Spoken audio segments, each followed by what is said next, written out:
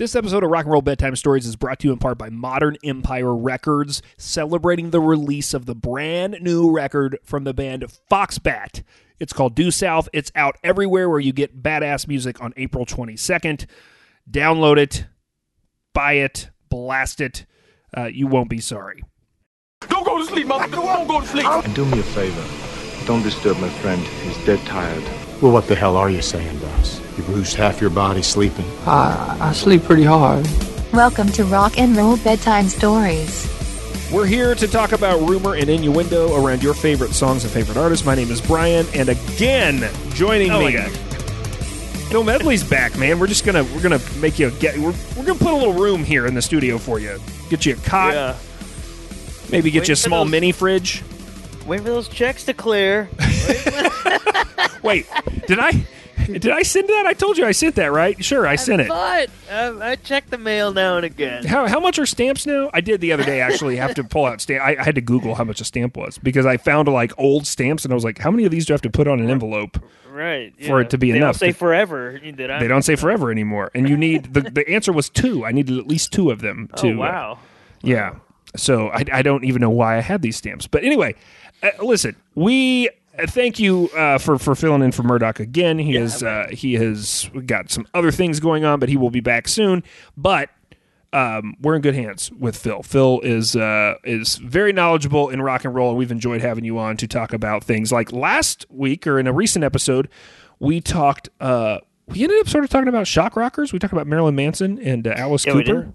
Yeah, and the Wonder Years. Kind of all, So this got me wondering about the origin of that subgenre. Like, at what point did somebody realize that they could lean into the scary parts of this thing that was emerging called rock and roll, right? Do you have any ideas on who started us down this path? My initial thought was Screamin' Jay Hawkins because it was a scary song. But I don't know much Screamin' Jay Hawkins. Tell me about the song you're referring to. The CCR covered it. I Put a Spell on You. I put it's kind of crazy. Spell on You. Okay, so first off, you're 100% correct. Ding, ding, ding, ding, ding. Okay. That is the guy who is sort of, people have decided if we had to point to one person, we would point to him. He was born in 1929. Name actually Jallacy. Jalacy. Wow. You can see why he's shortened it to J. Jallacy Hawkins. Yes, and you hit it. Later, he will take on the moniker Screamin' Jay. I put a spell on you.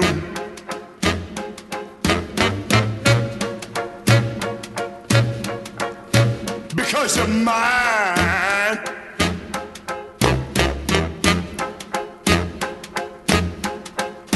Stop the things you do.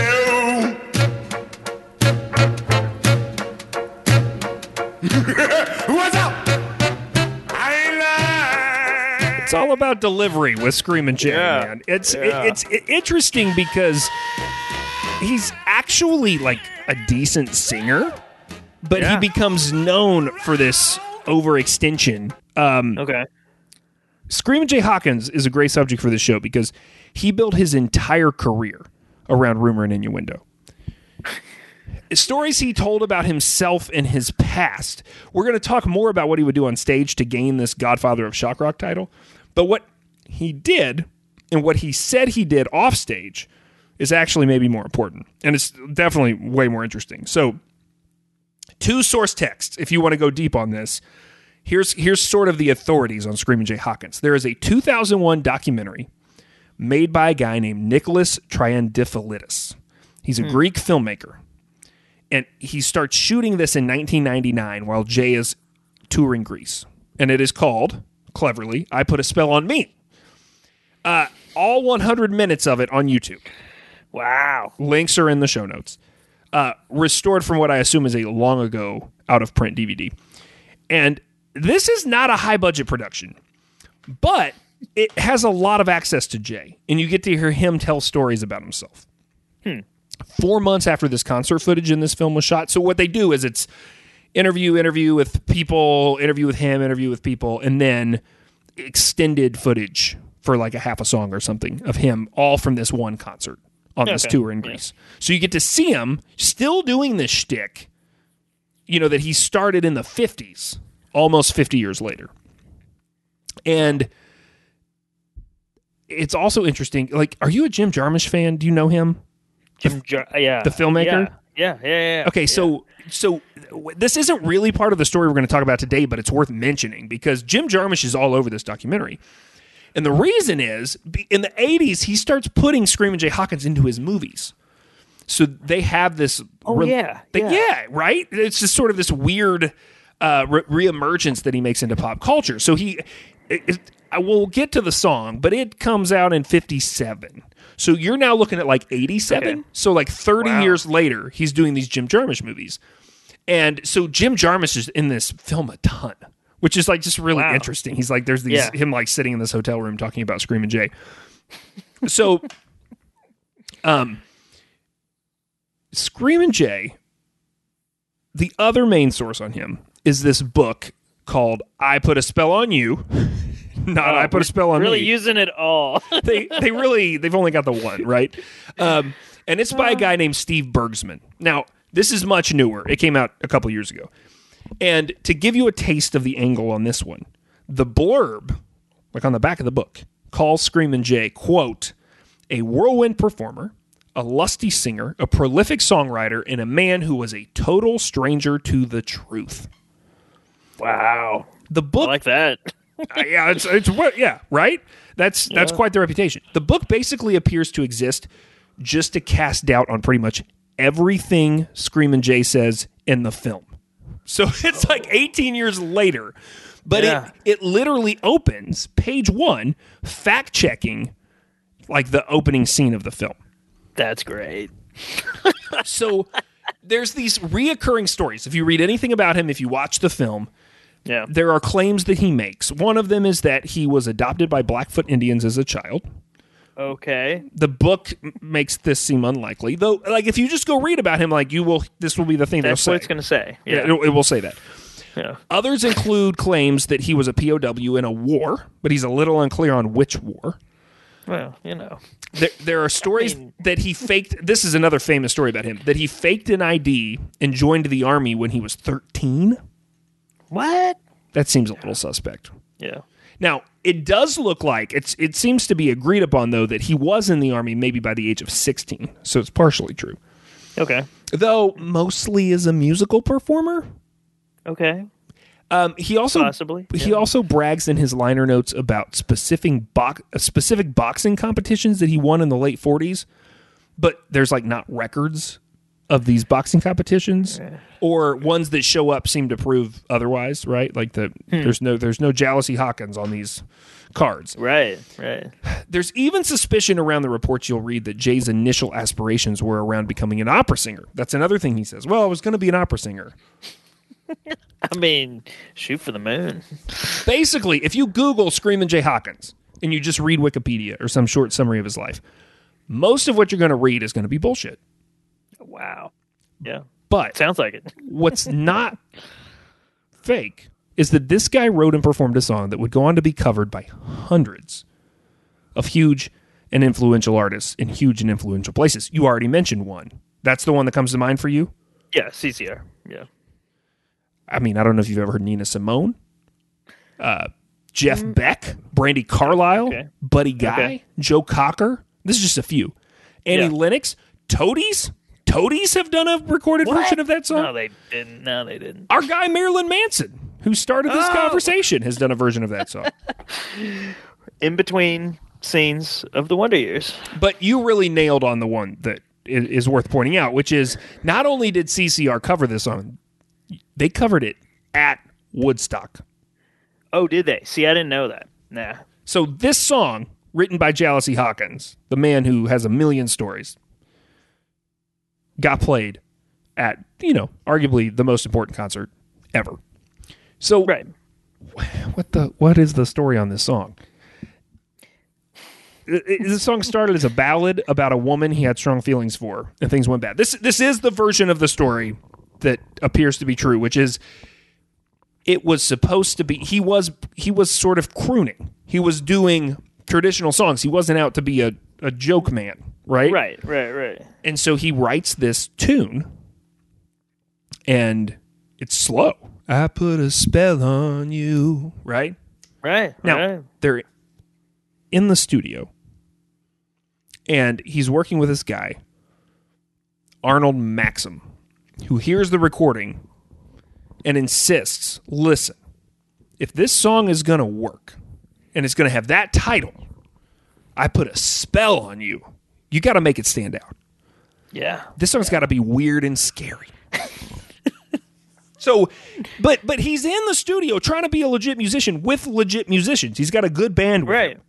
And they're all at a loss. So this guy, Arnold Maxim, orders fried chicken and hooch. This is the story. I'm just telling you this is the story that is committed to the record. To loosen the guys up. The legend of the song, Phil, goes that the very recording that goes on to be considered one of the greatest pioneering songs of rock and roll of all time.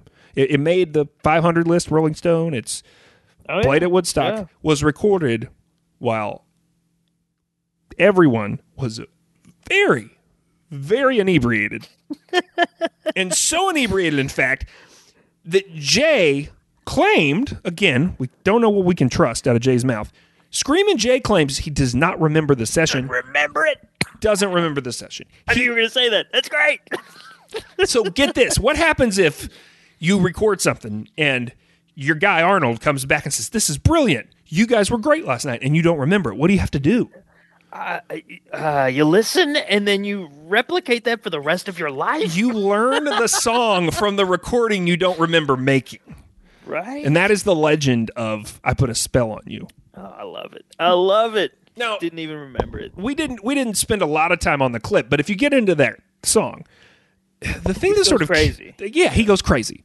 The thing that characterizes this song is the grunting and groaning. Yeah. Now, he'd done this a little bit in other songs, but his Blackout performance is next level. And the label now has to figure out how to pitch this thing. There's sort of two choices. Either they downplay the creepy or they upsell the creepy. Yeah, yeah. But they, all in or they end up sort of trying to do both. And it's strange. It doesn't really work to get it on the radio. But it does get passed around. Imagine that, like, do you remember being in elementary school or middle school and I don't know what the album or the song or maybe it was a movie, but the item, the pop cultural item that you heard about. Not that you heard, not that you saw, but that you heard about. Does one come to mind for you? Ooh. Maybe what was the band record? The hip hop record. That one comes to mind. Two Live Crew. Yeah, Two Live Crew. Yeah, that's a good one. That's a good one. Never heard it. I've never heard any of it to this day. But it was spoken about. You're like, I don't know, man. It's still too hot. Too hot for me. I miss my window of when I like to consume controversial content. I think I'm better off, honestly. Well, really, that's a really interesting. We've never done a bedtime story about Two Live Crew, but we probably should, because there was a lot there in terms of pushing the envelope around public performance and public perception and hip hop culture and all sorts of stuff. So I think that's a great idea. Thank you. Okay, but what about you? So grade school. I mean, I was raised by a preacher, so everything was a little scary, right? That's true. Right. But there was definitely, I remember hearing about Two Live Crew. Here's one. I think I don't know if I've told this on the podcast before. I've told this to friends for sure. So this is really strange. We're gonna diverge for a second from this, but okay. I'm ready. So let's go. So I learned about a lot of pop culture in the early 90s from reading about it in Christian magazines that were preaching against it. Oh, yeah. So not only did I not hear it, I was hearing about it through a lens. So here's the one I really remember. I remember reading a record review in a Christian publication warning against the album 12 Play by R. Kelly. That is great. I think it's great that they went through the effort to do reviews. Oh, so this was a whole thing. I would get this magazine. So this magazine would come to my sister. I think it was my sister's magazine. And in the back of it, there was this thing. There was this one-page spread at the back where they had this record reviewer who would review records for Christian youth and tell you like which ones were okay for Christian youth and which ones were not. It This is a real sounds thing. It almost sounds like an underground railroad to pop culture. That's a terrible reference. But you know what I'm saying? I've tried to explain this to people before, and I think Murdoch and I have had conversations about it, probably in some context on one of our podcasts. But like, yeah, I 100%. I've had a conversation in the last year or two with my siblings about this, and specifically about this R. Kelly example is a really good one. I also remember reading about Collective Soul because Christians were really interested in Collective Soul when they came out because there were a lot of spiritual things on that first record, and on the second Soul record was in their name. You know, yeah, Soul was in their name. Shine, which was sort of a riff on, yep, This Little Light of Mine. It was Heaven Let Your Light Shine Down. sure. I mean, I remember there was a Christian rock radio station very briefly in a place where I was living, and they would during that time, and they played Shine in regular rotation because it seemed like a song you could play at church. Sure. So I have this really weird relationship with this certain period of time where, like, to your point about never hearing Two Live Crew, I don't know that I've ever heard 12 Play by R. Kelly. I don't think I've ever gone back and listened to it. And now, definitely, I think this reviewer was onto something about R. Kelly being a little too sexual, right? Perhaps.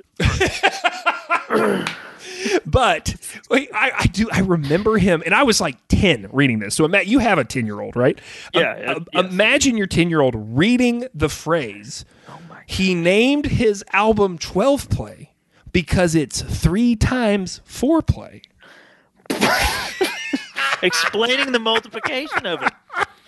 And I also remember from this review that there was this very specific thing about how, and actually this may have been a combination. I remember reading that album review, but I also think I read a concert review at some point of R. Kelly's tour. And it may not have been in this publication. This may have been just in the regular newspaper.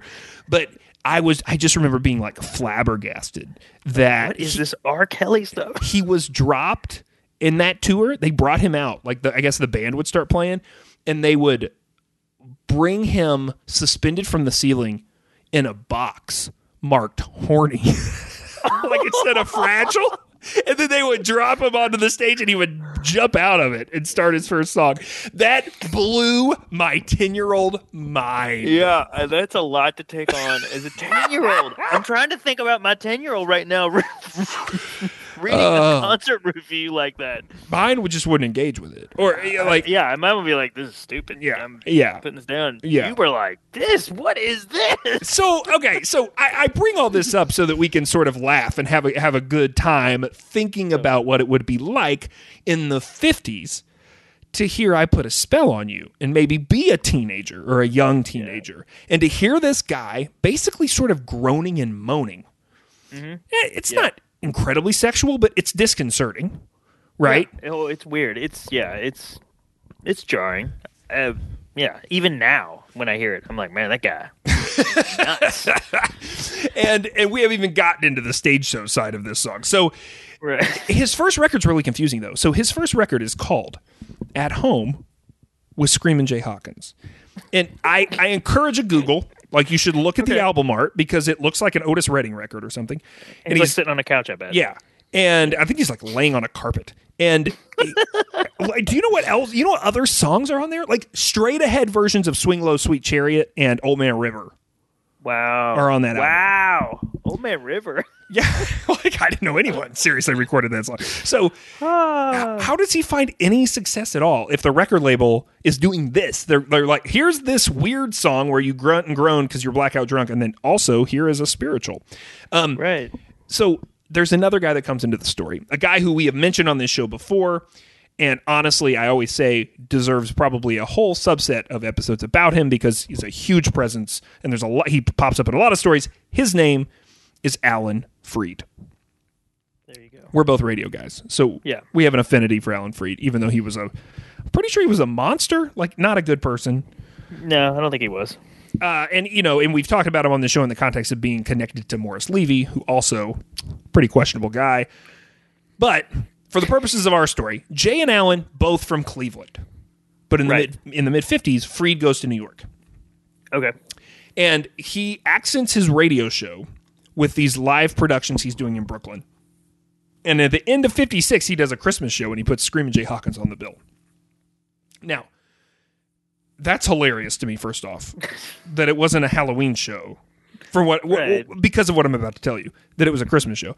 This is probably the most famous story about Jay. This is the one that if you know anything or if you think you know something, when we started talking about Screamin' Jay, this is the thing that's rattling around in your brain most likely. Right. Right. But the story goes that Alan had this vision of how to make Screamin' Jay Hawkins really memorable to people at this show. Now, Jay had always been a rowdy and intense performer. There's this story in the book where he used like an early version of a smoke machine that he made. Oh, wow. One of the first people that I can sort of track down that was doing this in the late 50s. And his delivery was really dramatic. So you remember those wind-up teeth? Yeah. There was like a toy in the 50s. Clapper. Yeah. Yeah. Yep. So he would wind one of those up, and it would be dunk, dunk, dunk, dunk, dunk, and he would they'd be like Screamin' Jay Hawkins, and his smoke machine would go off, and then he'd push the teeth out onto the stage. So in the smoke and in the noise, just these teeth rattle across the stage, and then the curtain would open. And in the documentary, there's people like explaining, like being kids in the audience watching this and how it blew their mind. The curtain would open, and he would like hold the mic, and he would then like turn, and you can find old footage of this. And his eyes, you'll read about his eyes, and if you see pictures of him, it's what makes him spooky, because he would get his eyes real wide, and he would whip around. I put a spell on you, and he would make his eyes really big. It was a whole thing, right? It was Right. vaudeville. It was vaudeville. Sure. Now, Freed challenges him to take this a step further. At this Christmas show, the story that seems to be accepted as true is that Alan Freed, without even telling Screamin' Jay, in advance of the show, has an actual coffin secured backstage. Yeah, on a Christmas show. Merry Christmas, death. Doesn't make sense, but go on, Alan. But, guy, we were in radio. We know that this happened, where it was like, how do we take this to the next level? How do we make this country singer sell a bunch of soda? Like, you're always trying to do something, right? Yeah. So he goes to Jay. The story goes that Alan goes to Jay and says, if you want to take this to the next level, and if you want to be the act that everyone's talking about after the show, you need to come out on stage in that coffin and then come out of it and sing, I Put a Spell on You. Yeah. Now, like any reasonable black man, Jay tells him, hell no. He literally, he's famous for telling the story where he says, no black man willingly gets in a casket. Okay. So, Freed pulls out a wad of cash. Remember, he's got that Morris Levy money, right? So he's corrupt as hell. He pulls out a wad of cash and he starts counting out bills to entice Jay. Now, at different points in his life, Jay will tell this story and he will act like there were thousands of dollars on the table. Most sources agree it was about $300. But still, in 1957, quite a bit of money. Yeah, it's a good amount of money. Regardless, Jay that night gets rolled out on stage in a casket. And it brings the place to a frenzy. Huge response. Twitter was going wild. OMFG! Did you see SJH jump from the... Okay. So this silly stunt will set an expectation that will follow Jay for the rest of his career. Oh, yeah. Now, eventually, he'll even add outlandish attire. And he'll put a bone through his nose. You'll see a lot of pictures of this. Yep. This is very controversial to everyone. Some people find his stage behavior spooky. Other people, like the NAACP, think he is doing a disservice to black folks in America. There is this great piece where Jay responds to the NAACP and their accusations against him, and he just tells them to shove it up their posteriors. Literally. And then he says later he gets an invitation to join the NAACP from Sammy Davis Jr., and he tells them, quote, show me one thing you've ever done for black people and I will join. And then he says, quote, I never heard from either one of them, Sammy Davis Jr. or NAACP again. So that's there. That's on the record. There you go. I'm just reading it. There you go. So Alan Freed puts Screamin' Jay on shows, and then he puts him on his own late 50s TV show that's short-lived. Do you know why it was short-lived? No. So I'm forgetting who that performer is. It's like a guy who's been sort of lost to the 50s, but it's a black guy. And there is a scene, during the show, like they would perform and then they would take turns, run around the set and dancing or whatever. And he's seen dancing with a white woman. Oh. And it's like, it kills the show. Yeah. 1950s America. 1950s. Yeah, there you go. Yeah. And then Alan Freed tries to put Screaming Jay Hawkins in the movies. Now, do you know about the Alan Freed movies? There's like a whole series of these. In the late 50s, he gets this deal to make these films. And they're basically to sort of, part of the reason they do it is they're trying to sell rock and roll to America. So they're trying to make it like, look, it's not scary. And so he does one with Bill Haley and the Comets. There's this whole bunch of them. But it's really interesting stuff. But in one of them, he gets Screamin' Jay. Yeah.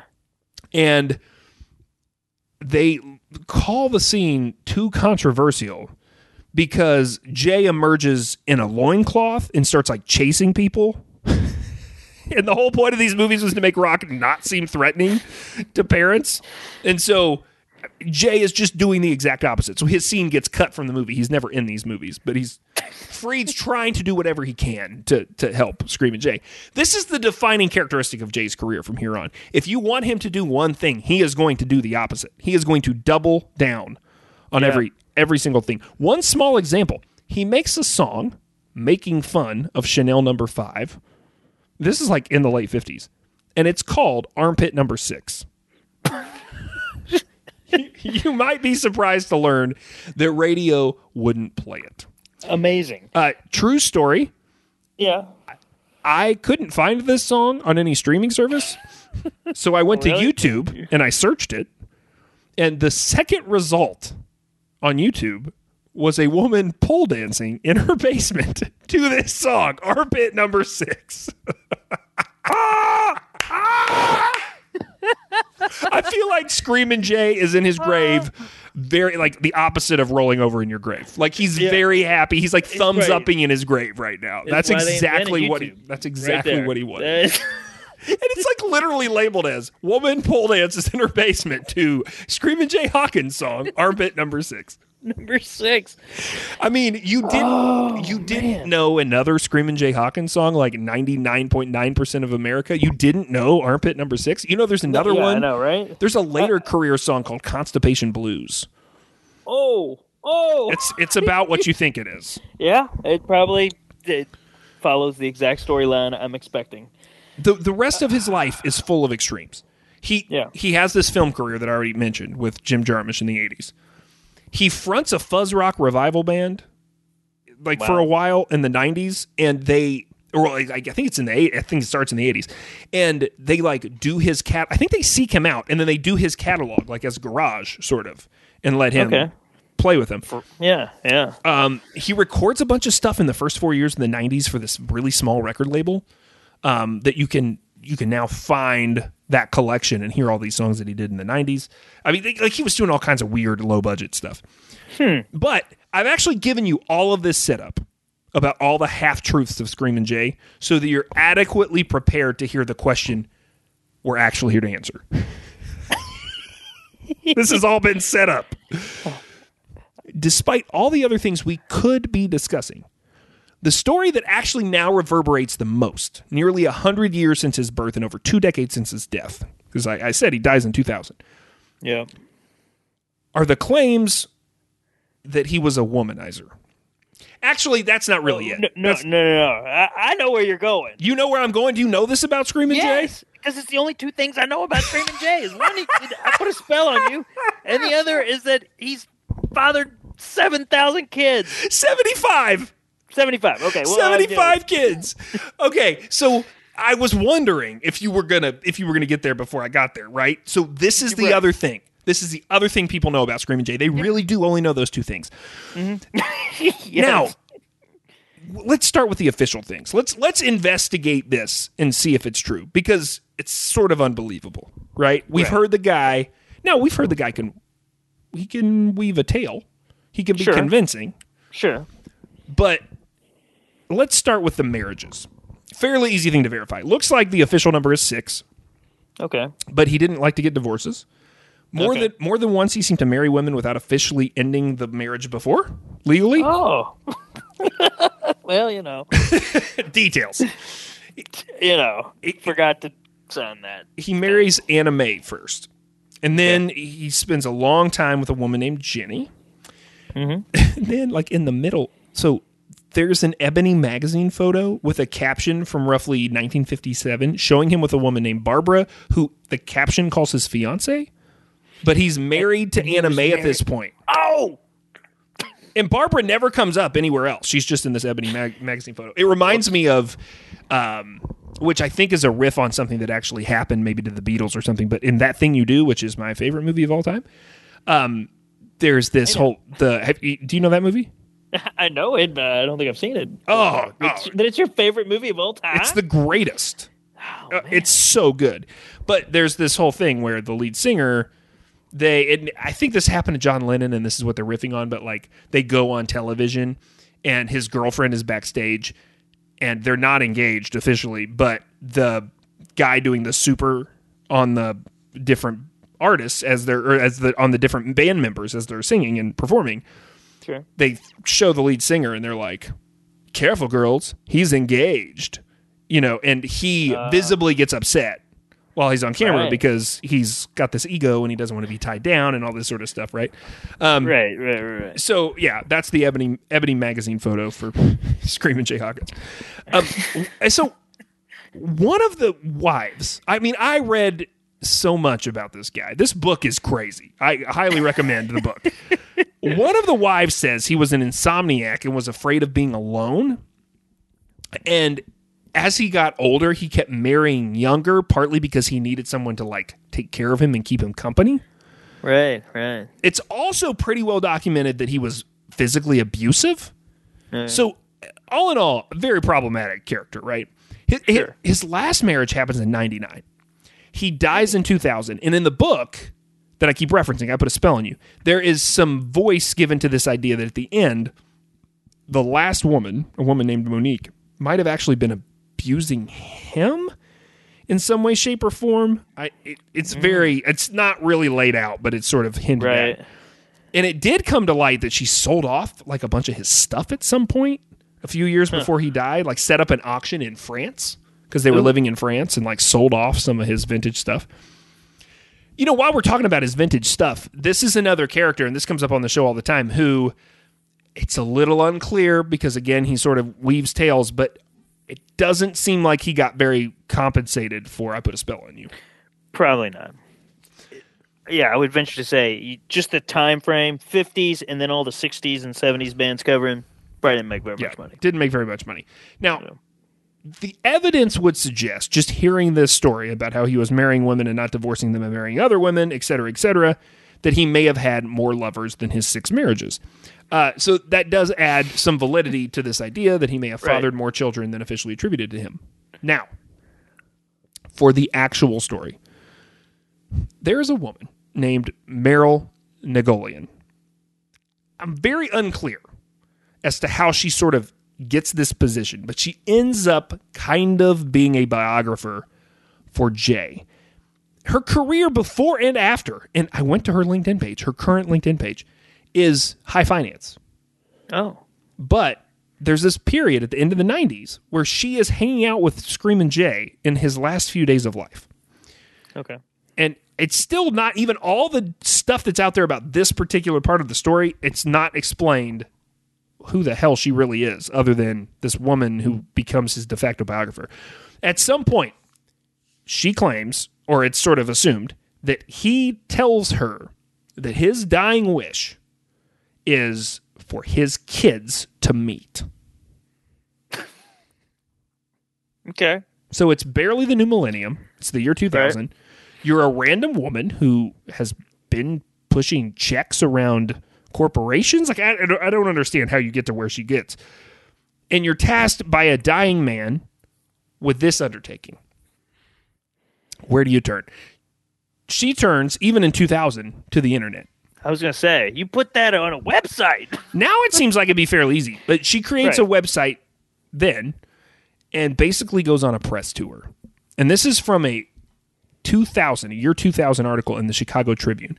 Using the widely publicized website www.jayskids.com, I will tell you, it is not currently active. I've looked more than once.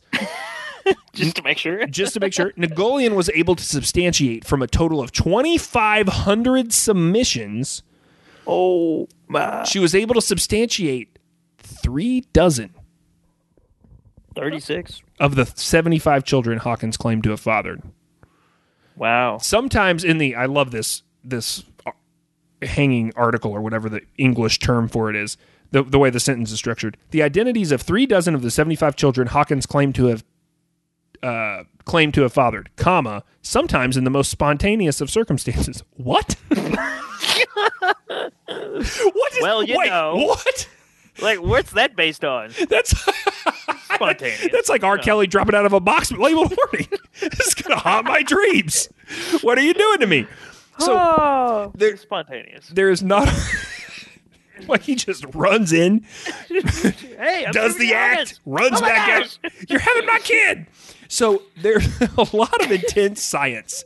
There's not a lot of intense science on these substantiations, right? She tries to corroborate what she can by sort of looking at Jay's old stories and timing, but we all know that Jay's stories are heavily doctored. Right, and then there was no like. They weren't really able to do genetic testing and all right? that Yeah, stuff. no. So or whatever. It was really interesting in the research. Actually, near the end of my research, I found a piece from the poet and writer Hanif Abdurraqib. Do you know him at all? No. Okay, so he wrote a book about Tribe Called Quest, and he wrote another book last year. He's a poet, but he's also like a writer, and he writes a lot about music. Okay. Really interesting, smart guy from Middle America. I believe he's from Columbus, Ohio. And he did a piece for NPR in 2020 where he mentions that as a teenager in the year 2000, he and his friends, like as a thing they would do on the weekends, would submit false information into this website. Oh, snap. Well, I mean, 2,500 submissions. I mean, they're mostly fake. And most of is this guy. Yeah, it's all Hanif. Who knew that he would end up being, a voice of poetry in America? So we'll come back to that because it's a really interesting piece. But despite all of that, this woman, Nagolian, finds 30 plus verifiable cases, and she tries to plan some different get-togethers. There are articles in the show notes from the time period, which is really interesting, talking about this endeavor. There's a reporter at one particular gathering where 5 of them come together in 2001, so pretty quickly after his death. By 2006, there's another get-together. This one's in L.A., and there's about 12 of them that get together. And it's interesting because reporters, when this is a news item 20 years ago, they spend time talking to any of these people who will talk. So folks from all over the world who appear to have this connection to Jay are like talking about Screamin' Jay Hawkins and like how they discovered him and what they heard from their mother about who their father was and all this stuff. Here's a sample from ABC News. ABC News from 2006. With a dad like that, the kids might not be your typical suburbanites, but you can never tell. Nagolian says 2 of the kids are in bands, one in Washington, the other in Calgary, and they have acts that would make their papa proud. I don't know what that means. But for many of the supposed children, the event at the Hard Rock Cafe, which is this event in 2006, is the closest they've come to a stage. It's a little scary meeting a whole new family for the first time, but I'm really excited about it. I can't wait, says Melissa Ahuna, a 31-year-old hula dancer and hotel store manager and nurse. That's all one person. Okay. Hawkins had a high school yearbook photo of Ahuna in his Paris home at the time of his death. But the father and daughter lost contact in 1993. This is now 2006. He had been a presence in my life, Ahuna says. He'd call every few weeks when I was in high school, and he was proud of me. We always got along well. Ahuna is part Hawaiian, Chinese, Portuguese, and black. When this reunion comes off, it will be the first chance I've had to get in touch with my black roots, she says. I mean, it's just a really interesting time capsule thing here to look back 20 years, and ABC News was running stories about this. Yeah, that seems real sensational. So how does or this something, Yeah, or not yeah. a news story. I don't know. How does this end up shaking out? Adurakib, in that 2020 piece on NPR that I mentioned, describes the effort like this. I was obsessed with the overall project of Jay'sKids.com and the drama that swirled around the endeavor. Some of this was out of boredom as a music-loving teenager with nowhere to go. And he's in Ohio, and he knows Screamin' Jay's from Ohio, right? So that's part of the thing. Okay. A reunion was promised and then put off as more children were confirmed. His fifth wife, Mary Lou Ahuna, who is obviously the woman we were just talking about, it's her mother, was placed in charge of his estate at the time, which led to a legal battle with that sixth wife, who I said was selling his stuff off, Monique Hawkins. Oh, yeah. The kids themselves didn't seem to want any piece of their famous father's legacy, even as the number of confirmed kids grew to 15 and then 25 and then 33 before finally stalling out. It got harder to confirm what was and wasn't true. The media also began to move on, cover other things. Yeah, imagine that. And so the website got laid to rest, and reports of a planned reunion fell out of the news cycle. In performance and beyond it, Screamin' Jay Hawkins, this is a Adurakib quote, seemed like more of a series of ideas than anything else. I like that. It's really interesting. I mean, the other thing about this that's famously been noted is that no offspring of Jay go to the funeral.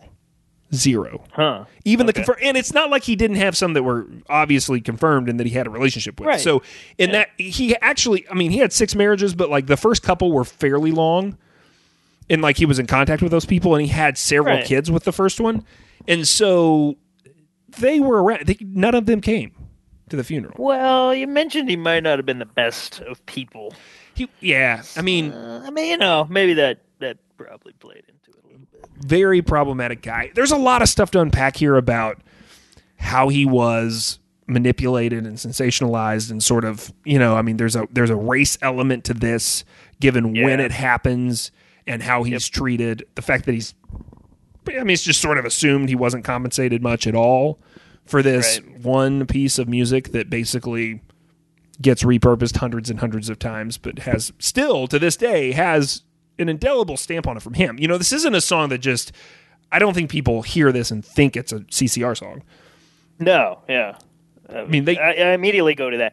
And what's interesting is that, like, his music, it stops there for me, and I've been told to, like, listen to it, you know. It's like, all this stuff is crazy, you know, but I've never done any deep dives. Yeah, I mean, it's rowdy. And like I said, the real interesting stuff is, I mean, because you and I remember this from the 90s and 2000s where there was this reemergence of these, like, current musicians wanting to resurrect the careers of these guys who were sort of lost to history.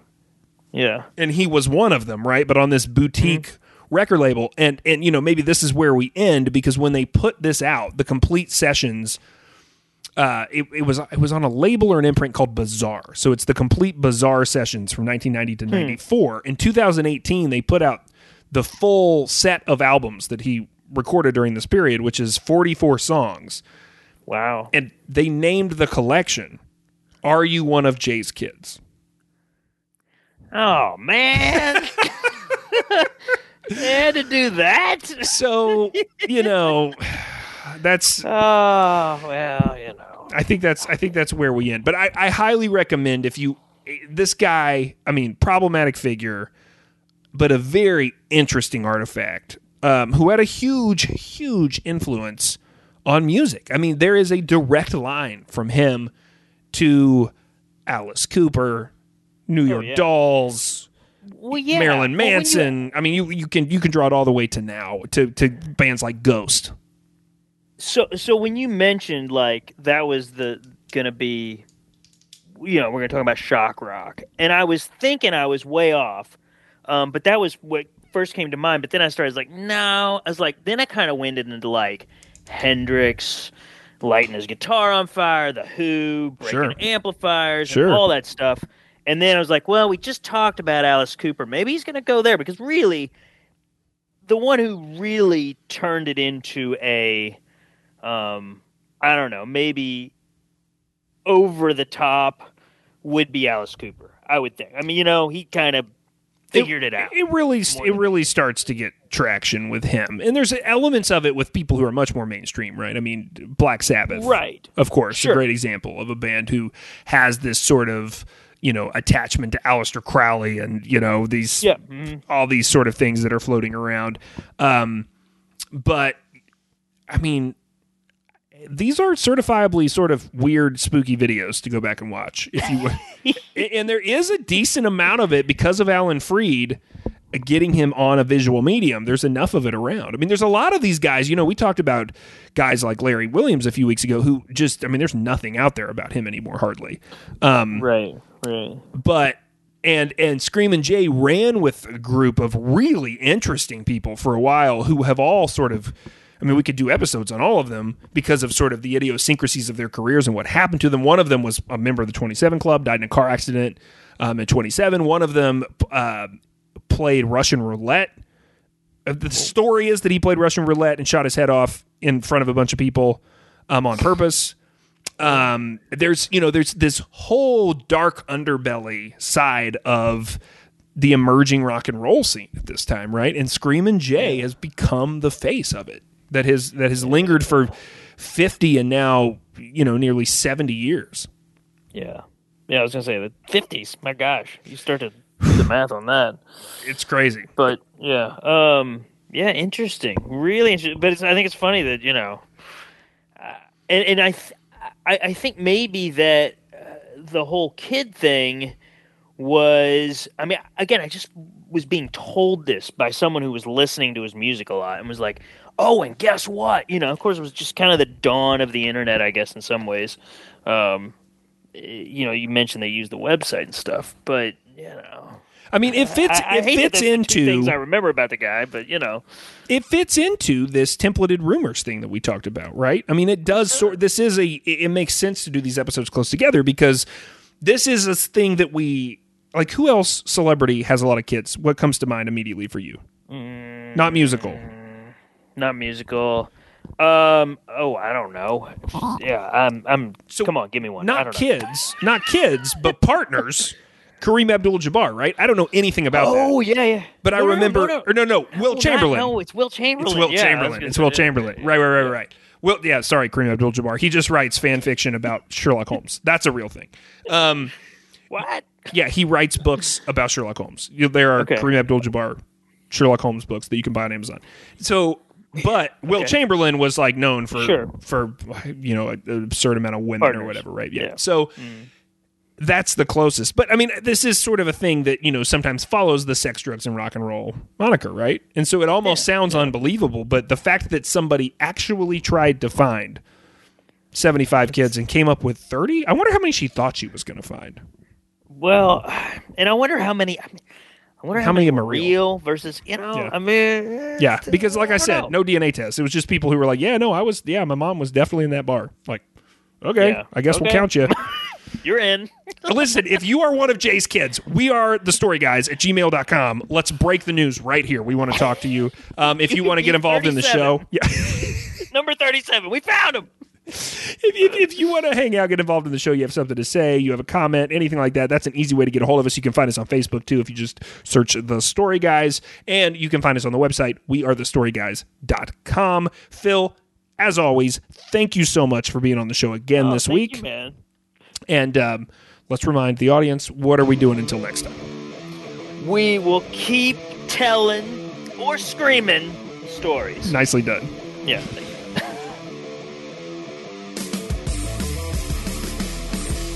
Rock and Roll Bedtime Stories is a Story Guys production. The show is produced and edited by Brian Eichenberger. Get more stories, hear more podcasts, and book the guys for your conference or house party at wearethestoryguys.com. Copyright Boy Have We Got Stories Productions. All rights reserved.